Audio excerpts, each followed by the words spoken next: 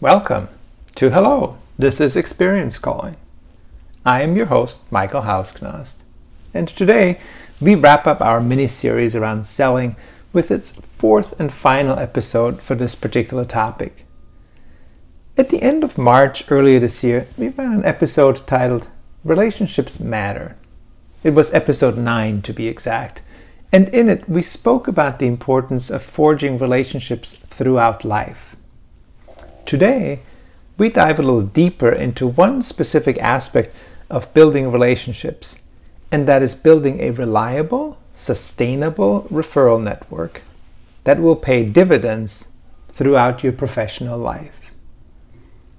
Let's start with the definition of a referral network.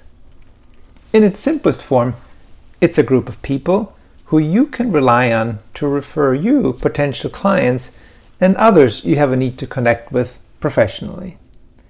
Conversely, you will also feed this network. It is, after all, a reciprocal process. So, why should you build one of these referral networks? Well, it's easy, really, to do some of the hard work for you. Whether you're a banker or most any other professional, you will likely have goals to bring new clients to your organization. And I don't know about you, but I never liked knocking on the doors of complete strangers to ask them for business. That was hard enough 20 or 30 years ago. It's even harder today when no one opens their door or picks up their phone unless they expect your visit or call. Not too long ago, I was witness to this exchange between two banking executives. It'll help drive home this point.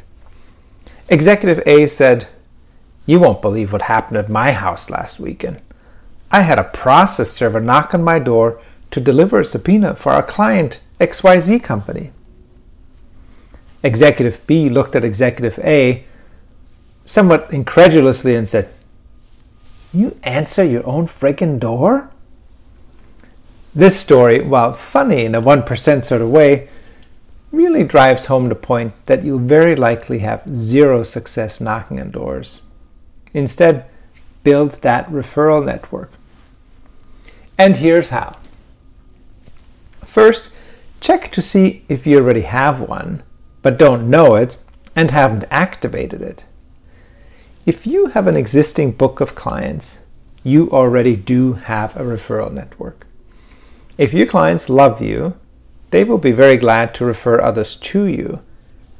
But here's the secret to success.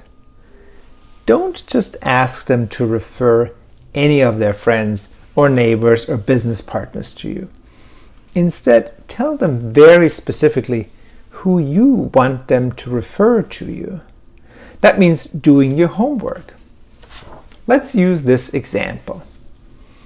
Your client Joe, who owns a successful manufacturing company, is well regarded in his industry and his suppliers love him. You have already checked out 3 of his suppliers and a couple of other companies in his industry. Now, you ask Joe to specifically introduce you to the principals of those 5 companies. You simply tell Joe that you believe you can help these 5 companies as well and as much as you have helped him. 99 times out of 100, Joe will be very glad to introduce you. See the difference? Now your first interaction with those companies is not a knock on their door, but a warm introduction with instant credibility because you are being presented to them by someone they trust and think highly of. That's half the battle right there.